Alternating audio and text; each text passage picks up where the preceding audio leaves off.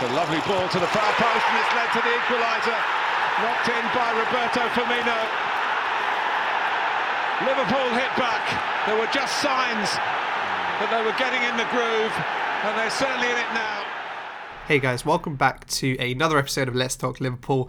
The unbeaten run is finally over. Liverpool lost their first game of the season, the 21st game of the season, to a Manchester City team that looked well up for the game, that produced a performance that we haven't actually seen, I don't think, many times from them this season, reminiscent of their performances last season. But they really stepped up, and I thought, to be totally honest, I probably thought they deserved to win.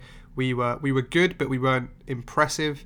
But hey, we still got a 4-point cushion above City, and it's super important for us now to not dwell on this loss. It doesn't mean anything. We could have lost to any team, and actually kick on, maintain that gap, and hope City kind of drop some points elsewhere, like they've done against some of the lower teams, to extend that run. City properly turned up to this game, and it was actually, for me, quite reminiscent to the game exactly a year ago when City were top. They were unbeaten. They came to Anfield, and they were kind of the hunted, and we were the hunter, and it showed. We blew them away that game, and it kind of showed the opposite way again, because we're top, and Man City are the hunters, right? They're trying to catch us down for the top spot, and they seem to kind of have that extra desire, or extra bit of quality, extra bit of energy from that. And I think that's something that we have to get used to, because for the rest of the season now, based on the position we're in, many teams are going to want to kind of be that team that beats the team who are top of the league. And that will be tough for us, and that will be a different challenge. So it was a good lesson, and Man City is the toughest lesson to learn it from. But we have to get used to teams wanting to beat us, and not kind of just playing a nice game of football with us, and kind of being open and expansive. So I think that was a real eye-opener for us, and something we need to get used to super quickly. The first half we started off on the back foot. City came out of the traps a lot quicker than we did, and they, without having any shots on target, they did look threatening. However, in the kind of midway through the first half, there was this kind of great exchange of passes between Salah, Firmino, and Mane, which led to Mane hitting the post, and then John Stones booting the ball into Ederson's face, and the ball kind of, I think it was 11 millimeters, I think they said, was away. It was 11 millimeters away from going in, which is crazy. When I was watching the game, I was thinking, well, before we had goal line tech, I wonder whether that would have been given or not. I know Liverpool have had some history with ghost goals, and I'd be interested to know whether the referees would have given that if there wasn't the goal line technology. But again, that was an example of completely why we have the tech. It's not even a debate. No one even appeals. If the referee doesn't signal the goal, then we move on. But other than that, we didn't really do too much in the first half. We were undone. It was kind of annoying. It was just before half time, about 5-6 minutes before half time, where there was some nice bit of play on City's left, our right, which led to kind of Aguero nipping in front of Lovren and absolutely booting the ball into the top corner. It was a great finish, and we've seen that from Aguero in the past. So it was disappointing timing. I think we'd got over that initial period where we were a bit unsettled by City, and we were kind of getting a bit more into the game. So it would have been great to go into half time either 1-0 up through that Mane chance, or 0-0. I think that would have been really positive. But that goal kind of set us back a little bit. But this Liverpool team we've seen is not one that is scared when it goes behind, and we very much saw that in the second half. We grew a bit more into the game, particularly when Fabinho came on, and I want to talk about that a little later on in this episode. But Firmino equalised when Trent Alexander-Arnold cut in from the right, played one of these like trademark fullback to fullback balls where he crossed the ball into the far post. Robertson was coming in right at the back post and managed to square it for Firmino to just easily head the ball in, and that was a really important goal for us, because we were kind of growing into the game, and the City fans had gone a little bit quiet, and they thought, maybe here comes Liverpool again, similar to what it was like in the Champions League game the Etihad last season, where we were 1-0 down and we ended up winning, and you thought, maybe is it deja vu? But it wasn't to be. City kind of took that setback and pressed on with it, which they didn't do last season. And they broke away on the counter-attack. Raheem Sterling played a ball to Sane, and fair dues to Sane. You know, he played a great shot across Alisson onto the post, really, and then it kind of dribbled on across the line. So that kind of ended the game. I think we were towards the end of the game got a little bit desperate. I don't think we've been in that position too many times this season, which is probably why they were doing things that weren't. They came out of desperation rather than this is a good piece of attack or this is a good attack to build up. But on that point, I kind of mentioned Alisson there, and I wanted to mention him. Obviously, he conceded 2 goals, and it was the first Premier League game that he's lost as a Liverpool player. But I thought there's very little he could do about both goals. I think the first goal, it was at such a short distance, and the power on it from Maguire was crazy. So I don't think he was going to do anything about that. And the second goal was just a fantastic finish. But one thing I do want to commend Alisson on was. So we tried to play out of the back, which we've been doing all season, which is fine. And one thing I was impressed with him was that, particularly when City were applying a lot of pressure high up the pitch, we were able to use Alisson as kind of like a sweeper defender because of his passing and because of his calmness on the ball. Now, compared to seasons past, that was huge. Yes, Alisson did make a few mistakes and a couple of balls were a bit iffy, but you know he was under more pressure than he has been against any other team. So I think that was expected that he would make some mistakes. But having that extra player between Lovren and Van Dijk was incredibly helpful. And I know Mignolet and Karius can do that as well, but it was the calmness of that. It was the picking out of the pass when he had the option, and just kind of offering himself as another player sometimes.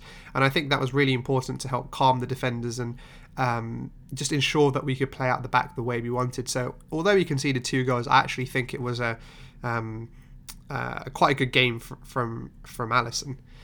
The other 2 players I thought actually had quite a good game, but you might not necessarily think they had a good game, were the fullbacks. And our goal was a great example of that, with one crossing to the other to assist the other. And I know Trent and Andy have a little rivalry going on with number of assists. So I'm sure Trent will be trying to claim the pass to assist for Robertson's assist to Firmino. But again, they were incredibly good offensively, but also defensively. We knew we were going to be under a severe amount of attack. We had Sane and Sterling against both of the defenders, and every time they were 1-on-1, they defended really, really well.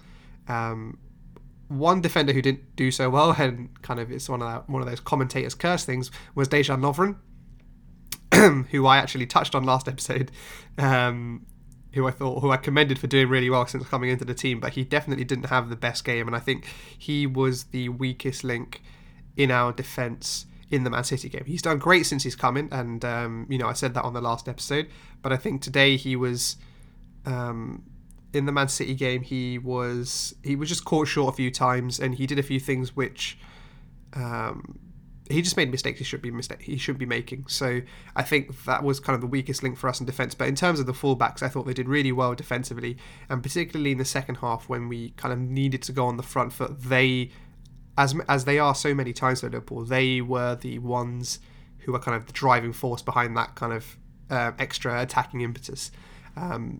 So yeah, they were great again. I think they've been great all season, and it'll be interesting to see how Klopp goes about rotating them over the next couple of weeks. I know we haven't got a Premier League game on the weekend.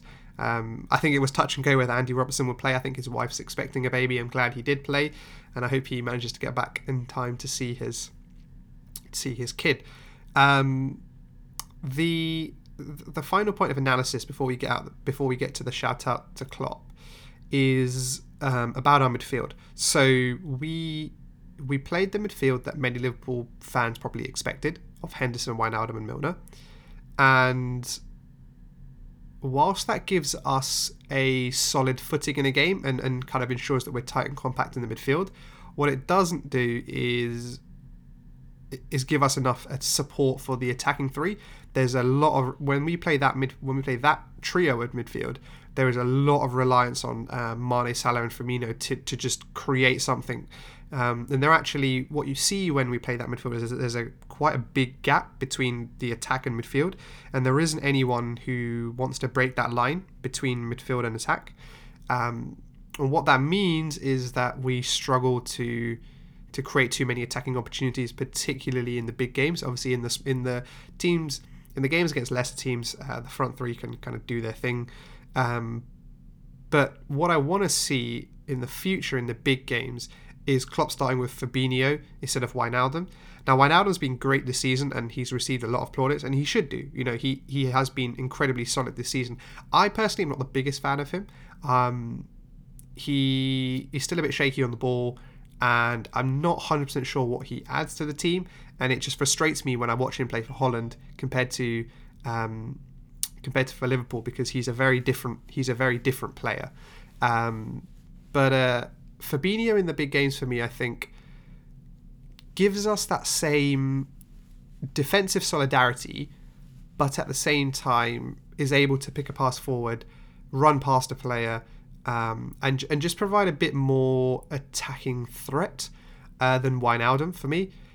In the Man City game, for example, when we kind of switched this kind of 4-4-2 formation with Mane on the right and then Wijnaldum on the left, it got a bit strange, and Wijnaldum was way out of position, and I'm surprised that Klopp kept Wijnaldum on for so long in that position, because he looked very kind of, what do I do here? And he wasn't really adding anything to the team. So in that instance, I would have liked Klopp to bring on maybe a Keita or a Shaqiri earlier. But in terms of Fabinho, when he did come on, he actually provided a bit more balance to the midfield. And as I spoke about in the Wolves game, it was great to see Henderson and Fabinho as a two in midfield, and I definitely still would like to see that more often, because when they did come on, it definitely gave us a bit more balance, and it just helped us attack a bit more freely, which I thought was really good.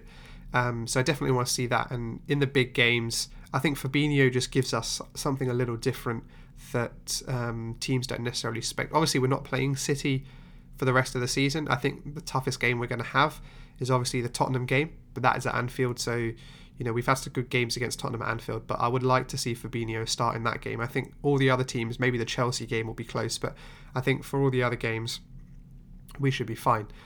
And just on that point, I think that's a great thing. We've got City out of the way, and we've still got a 4-point lead. We can't lose sight of that. Is actually a good result. We didn't win, or we didn't get 3 points or even a point, but we've got City out of the way, and that is a big thing.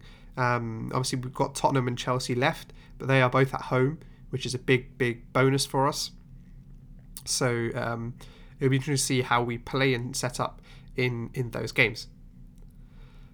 So as always, we end the episodes with a shout out to Klopp, and today's shout out to Klopp will be: we need to, even though we lost against City, we need to find a way to kind of forget this result. It's not the end of the world. We haven't lost the league because we lost to Man City, but find a way for these guys and the boys to bounce back. We have a FA Cup game against Wolves coming on Monday the 7th, and that could hopefully provide a bit of a distraction from the Premier League, help us kind of get back into our groove, give some of the other players in the squad a game before we go again in the Premier League. Man City and Tottenham and Chelsea also have Carabao Cup as well, so that may affect their performances in the league. So we need to kind of keep our heads down, keep focused, not lose sight of where we are. We're still top of the league.